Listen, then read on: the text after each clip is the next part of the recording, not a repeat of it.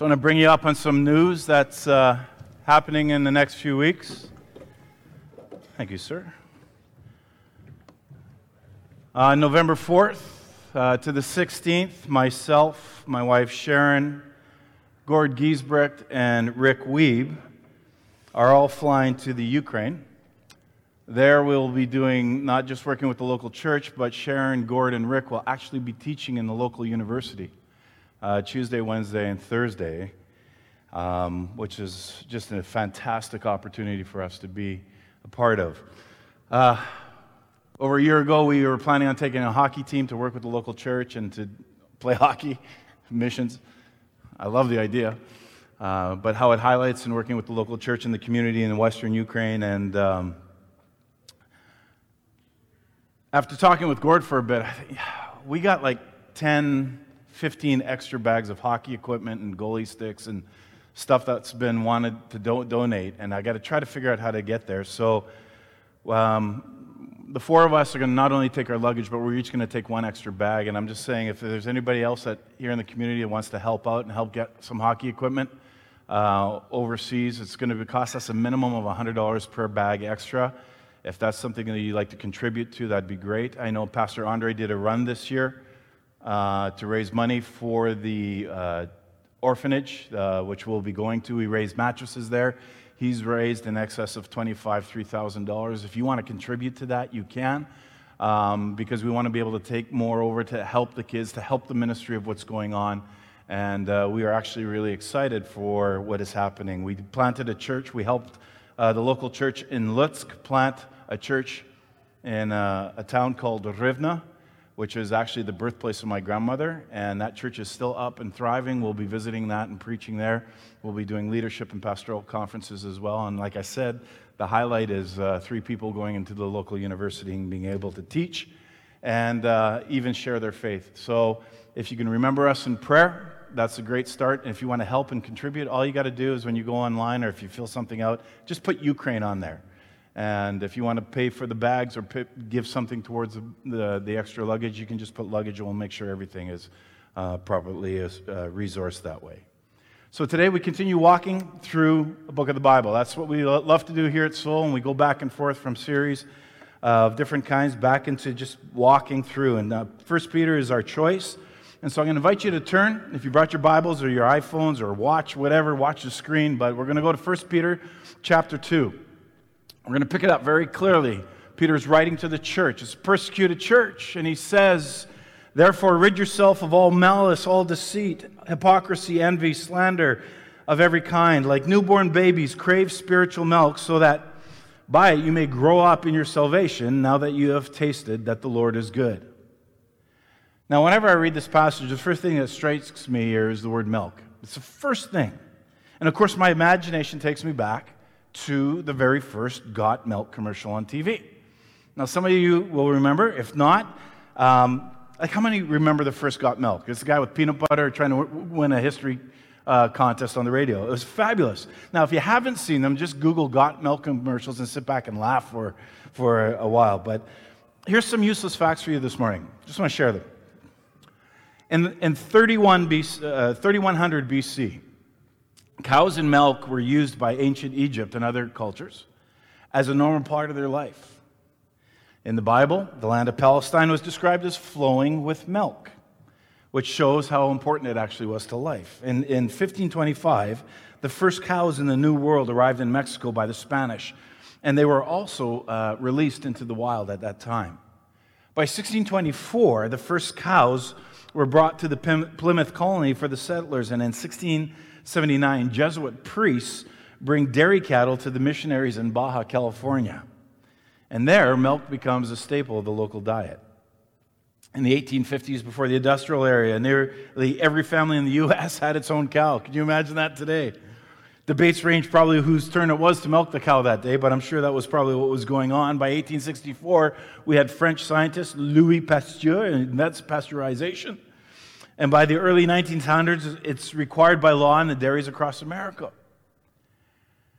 Did you know that 1912 was the year the Oreos were first sold? Right? 1912. And milk and cookies were never the same since then. Between 1950 and 1960, wax-lined milk cartons come into use by most milk manufacturers. I still remember when the guy used to deliver milk to our house in glass bottles. We had cartons. You guys remember bags? Like all different types of things. It's manufactured differently all over the world. And from 1957 to 63, like most mothers, June Cleaver serves her children milk at every meal on Leave It to Beaver. Talk about manipulating a society. From 1993 to the present, the milk mustache, right, gets serious street cred from anybody, from the models to pop stars who appear in any dairy advertisements. So why am I sharing these highlights about history of milk?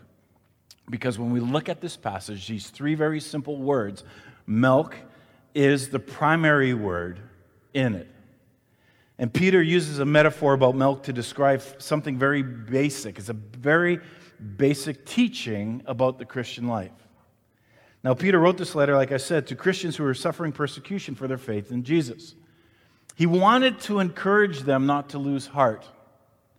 And so, after reminding them of the greatness of their salvation in Jesus Christ, in that very first half of chapter 1, he goes on to encourage them to be steadfast in this salvation by which they have been saved. This is that whole process. And so last week we looked at verses 13 to 25, and he stresses two thoughts to these persecuted Christians. First was this brand new life that God has brought about in them through Jesus was first and foremost. And then secondly, the types of things that they have to do to make progress and grow in that new life. And he goes on and he begins to speak of the work that the Word of God had already done in them, the Scriptures.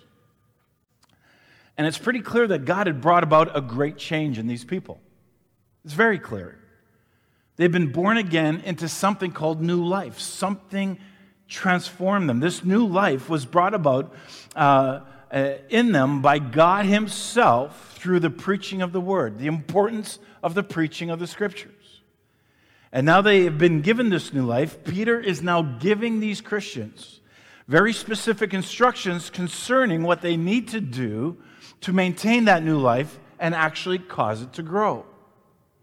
And so this morning, I'm asking that you will look very specifically at the instructions before us concerning this new life that is found in the text. Yes, Peter was writing thousands of years ago, but he's writing to us today. And he's giving them specific instructions. And this passage, with huge implications for our church at this particular moment in history, is right there. And Peter's words are rich with insight, they're rich with and deep with meaning. And if you have any interest in growing spiritually, pay attention to what Peter says, because he is actually speaking to you and me. And if you haven't been growing like you would, pay even closer attention, because Peter connects two things that we often keep separate. Mark Twain, he's quoted as saying, most people are bothered by those passages in the Bible which they cannot understand. But as for me, I'm always noticed the passages in the Scripture which trouble me the most are those which I do understand. Now again, his statement was a commentary on our passage. And the question is, what are we going to do about it? Last week we read Peter's exhortation to us to be holy. And now verse 1 speaks of 5 wrong attitudes that must be put out of the Christian life. And so when Peter says, rid yourself, he uses a verb that was used for stripping off dirty clothes. So you got to get the mental picture, the word picture going on here. So if you're a Christian, you have to strip these 5 things out of your life. If you're a Christian, malice, deceit, hypocrisy, envy, and slander of every kind. Peter is saying, strip them off. Think of it this way. Becoming a Christian means changing your wardrobe, right? And these 5 attitudes went out of style when you encountered Jesus Christ. First is the word we have translated as malice, and it's basically a general term for evil in all various forms. Malice is a desire, when you think about this, to hurt somebody with words or deeds. It has this connotation. It speaks of a smoldering resentment that causes you to actually lash out to other people. In fact, it's the same word that Peter uses just a little bit later in his letter in verse 16. But what he particularly has in mind here, listen to what I'm saying, is a mean-spirited and malicious attitude towards other people. Paul uses the word in Ephesians 4:31-32, where he writes, "Let all bitterness, wrath, anger, clamor, evil speaking be put away from you with all malice, and be kind to one another, tender-hearted, forgiving one another, even as God in Christ forgave you." I like what one person wrote. They said that malice is simply loving ourselves so much that we hate others. The next word we have there is deceit. Now, Peter's a fisherman. And as a fisherman, he would have understood the word deceit, which really means to bait the hook. Right? And that's what you do when you play a trick in order to get your way. When you're deceitful, you lie or you admit the truth in order to gain a personal advantage over somebody. And deceit is a very clever form of deliberate dishonesty. I think it's a good way to think of it as manipulation, basically, where we love ourselves so much that we use power plays, we use guilt trips on other people and trick them into doing things our way. The word translated hypocrisy speaks of a different kind of deceit, one in which we love ourselves so much that we try to fool people into actually thinking that we're something we're not. The word itself comes from, you may have known, Greek theater. It's referred to the practice of putting on a mask and playing a part on stage. Well, it came to refer to this act of pretending, right? To have a holiness in front of others and other people that we actually really don't have. And creating this outward impression of ourselves that is really contrary to the facts. That's what's going on. The word envy is translated of a burning sense of jealousy against somebody else. And envy is considered one of the 7 deadly sins, as we've gone through that in one sermon series a long time ago. But one writer called envy the last sin Christians will confess because it's so ugly. Envy is jealousy at the success of others or happiness at another's misfortune. It's the poison of the soul that turns you into a resentful, angry, grouchy, miserable, critical person. And if you're self-centered and if you're self-focused, then we're going to be envious and jealous of someone who gets what we want. James wrote, he said, "If you have bitter envy and self-seeking in your hearts, do not boast and lie against the truth. This wisdom does not descend from above, but is earthly, sensual, demonic. For where envy and self-seeking exist, confusion and every evil thing are there." And I think what's crazy is that all these things can be hidden deep inside us. Malice, deceit, hypocrisy, envy. But they can't be hidden very long. They show themselves by what eventually comes out of our mouths. And so lastly, Peter tells us that we are to lay aside slander. Now that term slander literally means to speak down about somebody. It includes things like gossip and lies and backbiting and spreading rumors and passing along a bad report or taking cheap shots, even using humor to lacerate others. Disparaging comments, unkind words. You can slander somebody with a raised eyebrow. The unfinished sentence, the veiled accusations, twisting the truth to make another person look bad, using subtle nuance to give a negative cast, judging others unfairly and putting others down to make yourself look good. And slander is usually the fruit of envy. And because it's almost always done behind the back of another person, it is really the seedbed of hypocrisy. And so these rotten attitudes that we read in Peter, I just need to be crystal clear so that if you're going to walk away with anything this morning, walk away with this. These rotten attitudes have no place in the Christian life.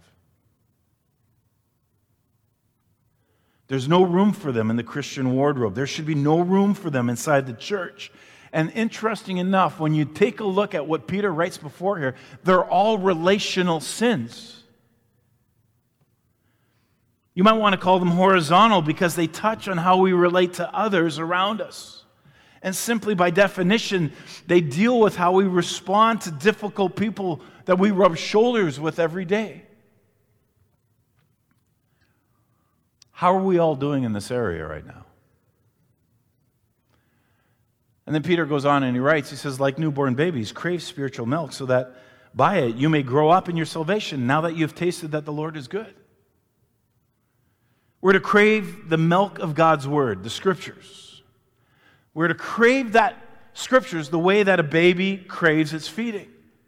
Now, if you're a parent, and of course we had a couple up here, you know how newborn babies crave milk. Right? You know, through the years, God gave us 4 babies. Born in different places, years apart. Each of them, though, came with this built-in craving for milk. And for some of them, they've already passed it down to their kids. Grandpa, you got chocolate milk? Of course, it's Grandpa's house. Drink lots. But in the middle of the night, my kids, they wanted milk. When you're trying to study, when you're watching TV, when you're trying to sleep, they want milk. As a matter of fact, every few hours, kids want milk. And we didn't teach them to like it. We didn't have to beg them to take it. It just came with them with this inborn craving for milk. And then they sent us notices when it was feeding time. Right? And if we were a little bit late in responding to those notices, the house was filled with sounds of insistence. And then when Sharon or the bottle arrived, what did the children do? They went after it for all that they were worth. And they didn't stop until the bottle was empty or their cravings were fully satisfied. And then they notified us with a customary belch. Right? And yet their desire is basic instinct and their behavior is instinctive. And they want milk from mom without having been taught to do so.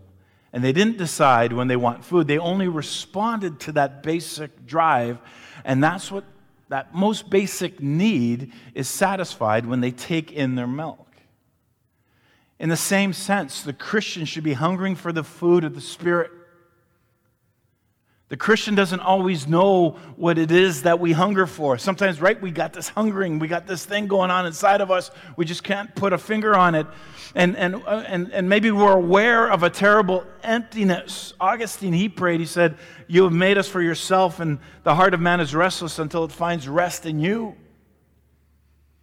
And so the milk of the Word is what Peter's talking about. The milk from the Scriptures, like a mother's milk, it nourishes us from the life of the one who gives it. And milk for a baby is not a fringe benefit. No, it's necessary for life. And so by using this image, what Peter is doing, he doesn't mean that the readers were all brand new baby Christians. That's not what he's talking about. Paul does that in Corinthians. This is not what Peter's doing here. And what Peter means is that we are to be as hungry for God's word as a baby is for its mother's milk. And the reason is clear, so that you can grow up in your salvation. And it's an important progression here, because the scriptures for the believer is to be like milk for a baby. That's the metaphor that Peter wants us to understand. We need the scriptures like a baby needs milk to drink. And just as babies cannot grow without the milk, without the formula, we cannot grow without our scriptures. And so the key to verse 2 is that word crave, which means that this deep desire that leads to a vigorous action. A deep desire that leads to a vigorous action. That word carries the idea that we yearn for something to the point that it becomes a consuming desire. We should have a hunger for the Scriptures. We are to lay aside the rotten attitudes that he talked about that hinder our brotherly love, that hinder our relationships. And that's verse 1. And we are to earnestly crave God's word so that we can grow spiritually. That's verse 2. And we can also say it in a different way. Verse 1 describes the horizontal sins that we need to put off, and verse 2 describes the vertical reality of spiritual growth and a closer walk with God. And here is Peter's whole point. The way that we treat each other, listen carefully.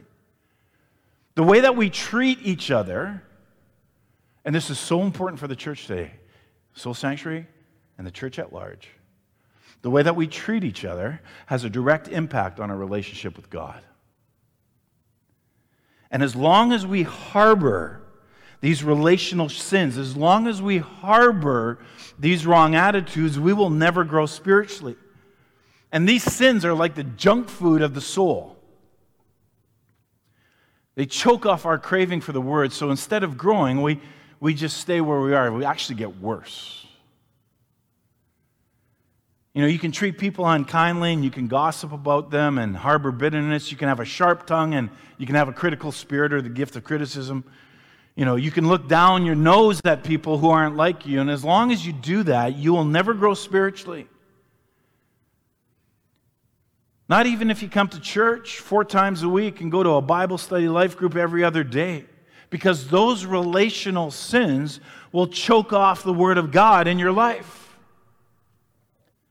And that explains why some people can come to church for years and they never get better. They're just miserable. They're harboring relational garbage on the inside. They make excuses for their envy. They ignore their gossip. They make light of their cutting comments. They justify their meanness towards others. And I'm talking about the church. And they don't grow because they can't grow. And when your horizontal is messed up, your vertical will never be right with God. Because God has wired us so that our horizontal and our vertical go together. John says it very plainly in his first letter. He says, if anybody says, I love God, yet hates his brother, he's a liar. For anyone who does not love his brother whom he has seen cannot love God whom he has not seen. We can't say, I hate you to a friend or a family member and then say, Lord, I love you, please bless me right now. Because frankly, God's going to say, no deal. It doesn't work that way. So look at it this way. What happens when you eat too much junk food? It messes up your appetite for that day, does it not? Your body, your health, even your mental health sometimes, right? And the same thing happens to us spiritually when you indulge in all the relational sins that we glibly try to excuse. When you're angry or upset or critical or mean or unkind or speak cutting words, that's poison in your soul that chokes off your desire for the Word of God. When your horizontal is out of whack, our vertical is out of whack as well. And I think perhaps the strongest thing that we can say about the Bible is that it is the Word of God. But have you ever thought what that means instead of just a very simple catchphrase that's used in Christianese? The concept actually should blow our minds when you think about this. Because when we talk about the Bible, we're actually talking about the all-powerful, all-knowing, transcendent God who decided to write to us through mankind. And what could be more important? Think about how you would respond to hearing a voice from heaven speaking directly to you. It would knock us off our shoes. And yet I believe that we need to begin to approach the Scriptures. We need to approach the Bible with that very same reverence. If we really believe that the Bible is the Word of God, then it should be much more than a book that we're just familiar with. It ought to shape every aspect of our existence. It should guide the decisions that we make in life. And if God is the designer, and if He is the creator of this world, if He made us and placed us on this earth, and if He has actually taken the time to tell us who He is, who we are, and how this world operates, what could be more important than the Scriptures? And applying them to our lives and living them out, as Peter wrote last week, as obedient children. And in verse 3, Peter begins to explain the problem. Well, explains the heart of the problem and the road to the solution when he says, now that you have tasted that the Lord is good. And I don't know if you see this in the book of Peter, but it all comes back to God again. Loving your brothers and sisters isn't about you or them. It's about God. Spiritual growth isn't about you. It's about God. When we're angry and bitter, when we begin to envy others, when we criticize those who aren't like us, when we pass along rumors, when we respond harshly to those who bother us, when we lose our temper, when we answer hastily with very foolish words, when we judge others harshly, when you answer your spouse with harsh, cruel words, when you are impatient and irritable with your children, when you have no time to be kind to the less fortunate, when you go through your day with a perpetual scowl, when we act like that, it's always because we have forgotten about the goodness of the Lord. Psalms 34:8 says, taste and see that the Lord is good. God tastes better than sin, is what's being said here. And revenge is sweet. We all know that. But God is sweeter. Sin brings pleasure, right? For a moment, for a season. We know that. But with God, there are eternal joys. And you got to get a taste of God's goodness. And if you are born again, if you've already come to Christ and you made a decision, you got a taste of God's goodness. Do you remember that day? Do you remember that moment? What it felt like? I do. I still remember I was a bad kid. I had pastoral parents, bad kid, didn't like church, didn't want to do anything. I did everything I could to fake sickness, not have to go to prayer meetings, Bible studies, do whatever. So did you. So my parents went away. It was a Wednesday night. They went away. And of course, they figured me out because we had these things called televisions, and they had these big tubes in them, right? And when you turn them on, the TV gets really hot, not like stuff like this, right? So my parents would always come home, and they'd put their hand on the back of the TV, and they would know whether or not I was watching TV or not, right? And of course, I'd lie to them and say no. I was so stupid. So one day, of course, I didn't want to suffer the wrath of Mom or Dad, and I didn't watch TV that Wednesday night, and I thought, well, what am I going to do? I'm bored out of my tree, and, homework was against my religion at the time, and so I picked up my Bible, and I started reading. I started reading my Bible, and I started bawling. And at that moment, I had this understanding that I've never made a profession of faith. Yes, I grew up in the church, but I realized at that point in time, I was a sinner. And I heard the car roll up on the driveway, and I'm bawling. I'm just a mess. I can't explain it. It's just the Holy Spirit just came over me, and I was just a mess. And I run to the back door as I hear the door unlocked, and of course, Dad has to park the car in the garage, but Mom comes in first, and I go, Mom, and through my tears and through my snot, I'm a sinner. My mom looks at me and goes, you're not sick, just get back to bed. No, you're not sick, get back to bed. So, of course, this is the dialogue between Mom and I. Dad comes walking in, and I think Dad had the gift of interpretation. He was able to figure out what was going on. And then, no, that's not what he's saying. He's saying he's a sinner. Of course, my mom repented right there on the spot. And, but I knelt there in the kitchen with my parents and accepted Christ. That was my first pivotal moment. Others, you all have your own stories. For some of you, it was a moment. For some of you, it was gradual. But there comes this time when we remember, or maybe you had a secondary experience where the presence of God was so strong in your life. He revealed himself in such a way. Maybe it was through grief, maybe it was through celebration, maybe it was through a quiet time. But do you remember what it felt like to finally be free? And I think some of us have forgotten what we were like. And some of us have forgotten where we have come from. And we've forgotten the pit where we were before Jesus actually came to rescue us. But when you forget God's goodness, it's easy to become critical and judgmental of others. Your bitterness will kill your appetite for His sweetness. Or His sweetness will dispel your bitterness. But you can't have both at the same time. And what Peter is saying is that the horizontal is key to the vertical. And the vertical is key to the horizontal. And who's it all about? God. Now, maybe some of you are sitting there thinking, well, after all of that, Jerry, I guess I got to be perfect before I can even pick up our Bible and read it. Well, no, that's not the case.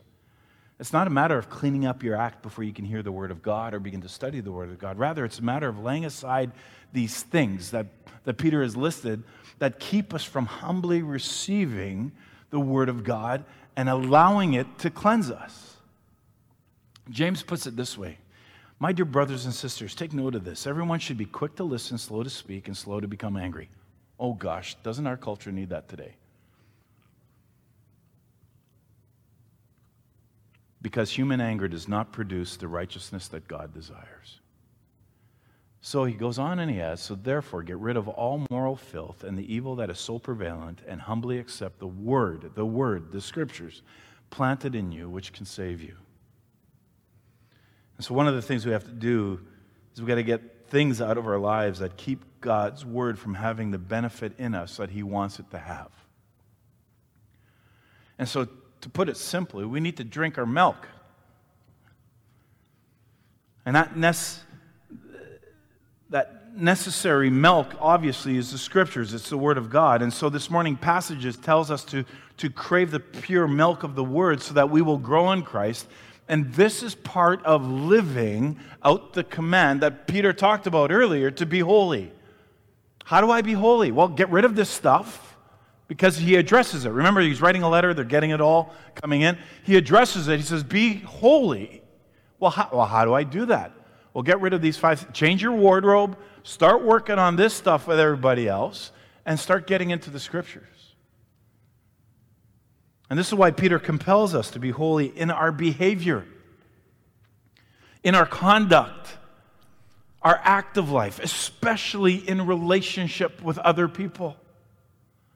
This means we should make holiness actually our trademark. In other words, godliness should be our reputation in the world. I'm not sure that's where we are now in our culture as Christians. You know, if we've been saved by the grace of God from a life of sin and destruction, then our present calling is to let that same grace empower us to live in such a way that we actually reflect the righteousness of God to an unrighteous world. And so growth is natural for the believer. It's not God's plan for us to remain in the same level of infancy when we first began to believe in Him. The plan is to grow, to mature. He wants us to increasingly walk as His Son Jesus walked, to think as Jesus thought, to speak as He spoke, to do as He did. And in order for us to mature into the image of God's Son, our soul needs that nourishment that God the Father Himself has provided for us. And that nourishment, people, comes from the written Word. It comes from the Scriptures. Are you dissatisfied in your Christian walk? Well, when's the last time you read the Bible? Well, I really struggle with it. Well, listen, there's tons of us there's not tons of us on staff. Let me rephrase that. There's a few of us on staff that would love to sit down and just help and guide you. We have life group leaders that will help guide you, direct you, for you to get that nourishment. Well, I find it so difficult and hard. Yeah, get in line. But do you want to have a stronger faith? You need to be nourished by the Scriptures. Romans 10 says faith comes by hearing, and hearing by the Word of God. Do you want to live a more holy life? Well, then you need to be nourished by the Scriptures, because Psalms 119 says, how can a young man cleanse his way? By taking heed according to your word is the answer. Do you want to be wise in spiritual matters? Well, then you need to be nourished by the Scriptures, because Paul writes that the Scriptures are able to make you wise for salvation through faith, which is in Christ Jesus. Growth takes work, but it can be yours. In fact, you have everything you need in the Scriptures. How do you know that? Well, Paul writes it very simply in 2 Timothy. All Scripture is given by inspiration of God, is profitable for doctrine, for reproof, for correction, for instruction in righteousness, that the man of God may be complete, thoroughly equipped for every good work. There it is.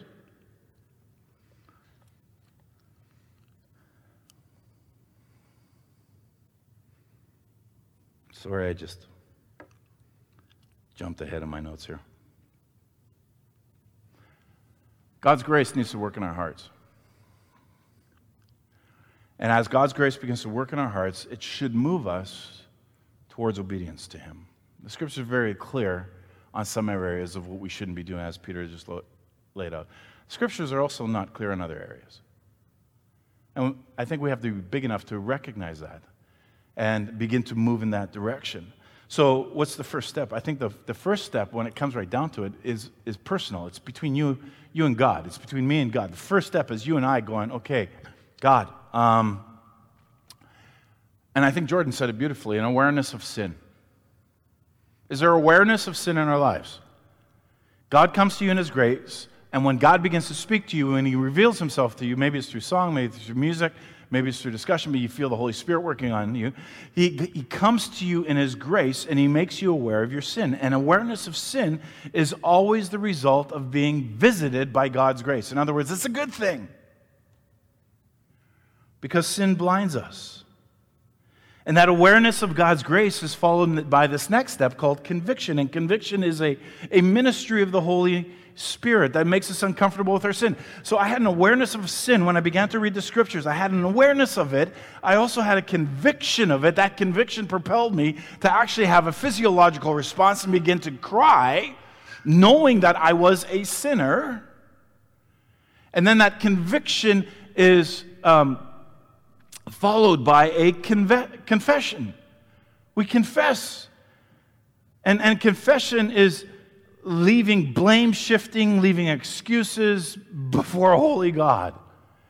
And I did that confession with my parents. I confessed to them I was a sinner. Then we went on our knees and prayed and admitted the way that I was living is wrong. And now confession is followed by this other thing called repentance. And what's repentance? Repentance is a change of heart that leads to a change in a direction in life. And so now I have turned from a me-centric way of living to the pursuit of not my kingdom or my purposes or my law, my will and my way, but rather by God's grace. I recognize that's wrong and I confess that's wrong, and I've committed myself now to a new way. And what's the epicenter of that new way? Keeps coming back to the Scripture, comes back to the two greatest commands. Love the Lord your God with all your heart, mind, soul, and strength, and love your neighbor as yourself. God and each other. And so when I move away from that selfish way and give my heart to God's new way, I've now begun to clear my heart to give it to God's call of love.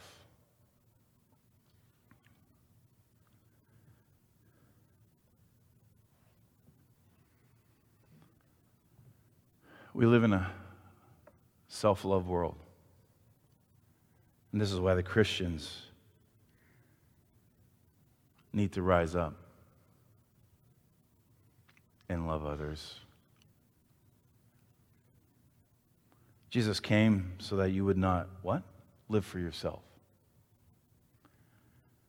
And so actually what Peter is doing is reminding you and me of the work of the grace in our hearts. If you're a believer, if you had experience with God, God's work of grace rescues you from your selfishness so that you are now ready and your heart is ready to be cleansed and ready to love. And so what should your response be? It's very easy to love sincerely, earnestly, with a pure heart. And may by God's grace, people, may by God's grace, may we follow His commands and live in that love. Walking through this book, and my hope and prayer is that you would be convicted that the Scriptures have been given to us by God as the necessary food for the nourishment of our souls and for the growth of our relationship with Jesus. And that you would place a high priority on spending time, quality time, every day in the reading and studying of His Word. And then the next step is that you would be very intentional in cleaning this up.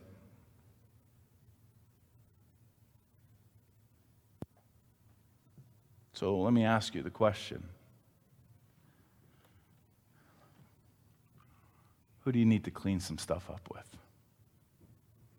Because frankly, it's always the Holy Spirit who does that. He speaks to us. I want to transition into our celebration of the Lord's table. And if you've not done this before, it just takes a little bit of skill and effort, of which I lack greatly, to sort of peel off the top layer and reveal the wafer. And then, of course, the bottom layer reveals the grape juice or wine. I'm not sure what we have in these cups. They're probably old enough to be fermented, but I'm just saying. I miss the day when I watch you guys walk into the cross. I can hardly wait. When we can do the supper with a little bit of normalcy. But you know what blesses my heart is the fact that we're in this auditorium together and we can participate. Since the days of the New Testament, believers have joined in with this beautiful observance. And so we do so today. And we do so, and I hope we do so in unity, knowing the fact that there are churches all over the globe today who are proclaiming the Lord's death until He comes, just like we are today. And communion, or the Lord's Supper, or the Eucharist, is at the very heart of what it means to be a believer. The communion service, if you call it, can be the most beautiful and important moments in the life of a church. And it's difficult to find a moment in Scripture quite as powerful as the Last Supper. When Jesus shared the Passover with His disciples and, while bringing about its fulfillment, this is what it was all about. And that Passover meal is observed annually. As a Jewish people progressed through the meal, they relived the moment that God delivered them from slavery. Many times throughout Scripture, God describes and defines Himself as the God who has led you out of slavery. And yet this particular night, something different happened, and Jesus takes this familiar observance, the Passover meal, an observance of freedom from physical slavery. He redefines it to include freedom from spiritual slavery, a freedom that can only be found through Him. And so as a church, as Soul Sanctuary, our observance of the communion table is both a blessing and a biblical mandate. As one of the ordinances given to us by Jesus. And as I said, it's universally observed by almost every Christian denomination. And whether our communion services are ornate or simple, traditional, modern, live or on the internet,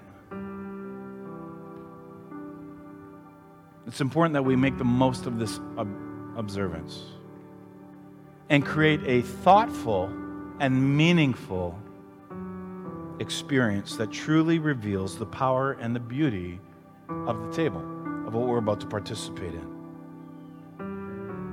Now, before we move ahead, we have just heard the Word of God preached. And so maybe some of you need spend some time to get things right with God. Maybe one of those 5 hit your heart relationally.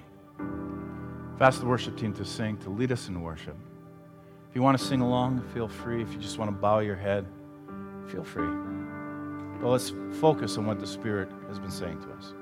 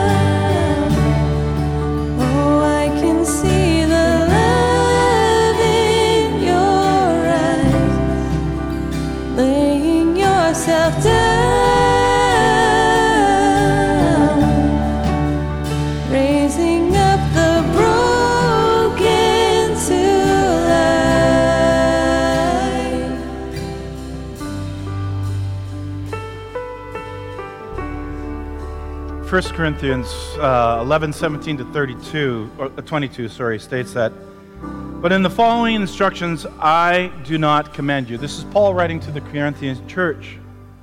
"Because when you come together, it's not for better, but for the worse.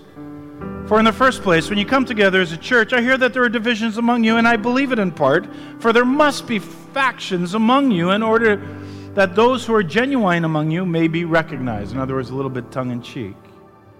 "When you come together, it's not the Lord's Supper that you eat, for in eating each one goes ahead with his own meal. One goes hungry, another gets drunk." What? "Don't you have houses to eat and drink in? Or do you despise the church of God and humiliate those who have nothing? What shall I say to you? Shall I commend you in this? No, I will not." So the early church got together to celebrate the Lord's Supper. It was this communal meal. It really was. It was just like Jesus and his disciples around the table. Now the problem was that they weren't actually sitting down together as a church because of the divisions in the church. And the divisions were over the loyalties of one apostle over another, a social class, and other types of divisions, economic divisions. And so when they were coming together, some people would have their fill, thinking, well, it's just about the food, it's not about the communion that they were to have together with God. And so some people came early, they ate and they drank, maybe a little bit too much, all too much, or they ate all the food. And then the other groups would come in and there would be nothing left over, or very little. And Paul tells these people that, you're eating everything, you're drinking everything, and you despise the church of God, and you humiliate others, those who have nothing. And this is the context in which Paul's writing to the passage. This is the problem that he's addressing. And then he states in the next few verses, "For I've received from the Lord what is also delivered to you, that the Lord Jesus, on the night that he was betrayed, he took the bread, and when he had given thanks, he broke it, and he said, 'This is my body, which is for you. Do this in remembrance of me.' And in the same way, he took the cup after supper, saying, 'This cup is the new covenant in my blood. Do this as oft as you drink it in remembrance of me. For as oft as you eat this bread and drink this cup, you proclaim the Lord's death until he comes.'" And so he's reminding the readers or the listeners of his letter that the practice of the Lord's Supper, the Eucharist, the communion table, is a congregational, horizontal practice. It's not something that should be subject to the whims of certain individuals or groups. He's reminding them that right from the beginning, when this act was done together as the disciples of Jesus, and of course, at the very end, he emphasizes that the act done together is the proclamation of the Lord's death until he comes. The implication, of course, is that what the Corinthian church was doing was not properly proclaiming the Lord's death because they weren't doing it together. And so Paul goes on, he continues to write, and he says, "Well, whoever therefore eats of the bread, drinks of the cup of the Lord in an unworthy manner will be guilty concerning the body and the blood of the Lord. Let a person examine himself then, and eat of the bread and drink of the cup. For if anybody who eats and drinks without discerning the body eats and drinks judgment on himself. So then, my brothers, when you come together to eat, wait for one another. If anybody is hungry, let him eat at home." Now, for Paul saying, "Let a man examine himself," was a reminder to remember what communion was really about. To proclaim the Lord's death together. He was reminding them that this communal act is just that. It's a communal act, and was so since its inception. And so he's telling them, look at guys, suppress your appetite, eat together, put your brothers and sisters first. Make sure your horizontal relationship is in order. But in most churches today, we ignore the original context of actually this one line, and we tend to underemphasize the communal aspect of this meal, and we make this line just about getting individually right with God. But it's communal. Yeah, there's this, but there's this because there's this. I just wanted to point out that it's more today. Luke 22:9 says that while they were eating, Jesus took the bread. He gave thanks and he broke it. And he gave it to them, saying, "This is my body given to you. Do this in remembrance of me." And so as you take your bread, remember that the body of Christ is broken. If you want to break the wafer, to hear the sound. The body of Christ that is broken for us. And we remember the stripes that he took on his behalf, and he suffered under the lashes of the soldiers. We remember his betrayal. We remember his crucifixion. We remember his death. And there's nothing supernatural about this bread itself, but it's a strong reminder of who the Savior is and what he did for us. And so this morning, soul, as we take the bread, as we enter into a solemn moment as a community, either live or online, together, we give thanks. Give thanks let's eat together.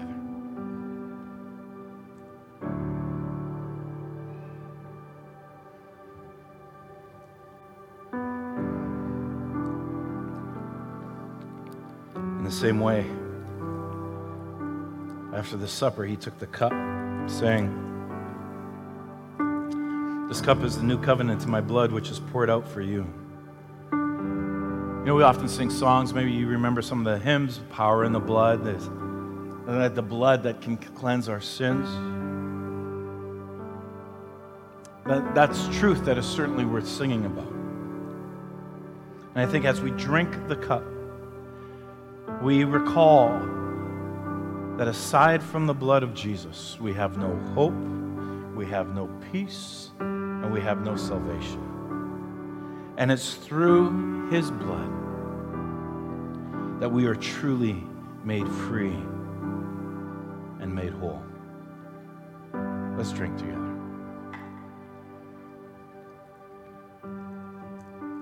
I've asked the band to sing. Will you stand with me? Will you sing, please?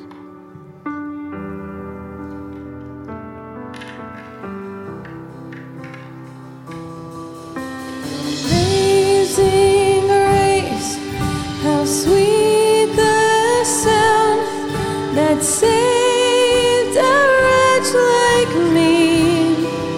Oh, I once was lost, but now I am found. Was blind, but now I see. Oh, amazing grace, how sweet the sound that saves a wretch like me. Oh, I once was lost, but now I am found. Was blind, but now I see. Oh, I can see you now. Oh, I can see the love in your eyes, laying yourself down,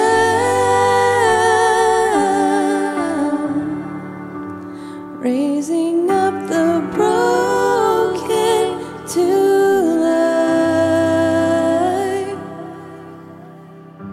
As believers, we're part of something that is eternal. We're part of a story that God has been revealing piece by piece over time. And through communion, when you think about it, we're actually joining with Jesus himself, but also with one another, with believers throughout the century when you think about it, and yet with believers yet to come after us. And it's a beautiful moment that unites us as the bride of Christ, the church. And so, Lord, we thank you again for the truth of your word. We thank you that it welcomes and calls us to the things that we would maybe not choose for ourselves. And we thank you that you rescue us by your love so that we can be part of your great company of love. God, may we love sincerely with earnestness of heart and purity of motive for the sake of your people, for the furtherance of your kingdom, and to praise your glory. In Jesus' name I pray. Amen. Again, if you want to help us out with going to Ukraine, if you haven't followed me on social media, you can, because November 4th we fly out, and then I will be living it. For some of you, you may want to turn off your lives and notifications from me, as per the request of others. But we'll keep you up to date with everything that is happening. And if you want to donate and give, like I said, we're going to the orphanages. We're also going to jails. A jail, sorry. I plan to get out, but we will be visiting.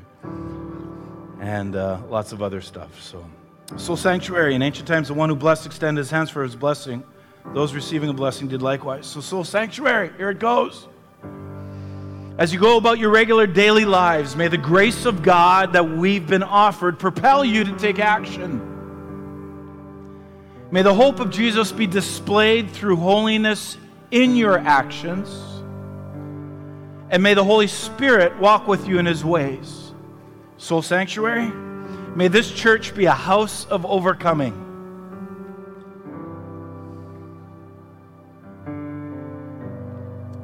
May we be people who show what it means to be Christians. So lay aside evil, long for the word, grow up spiritually, and live the life. Now, dear brothers and sisters, go and live the church and drink your milk. Amen. Be blessed. We'll see you next week.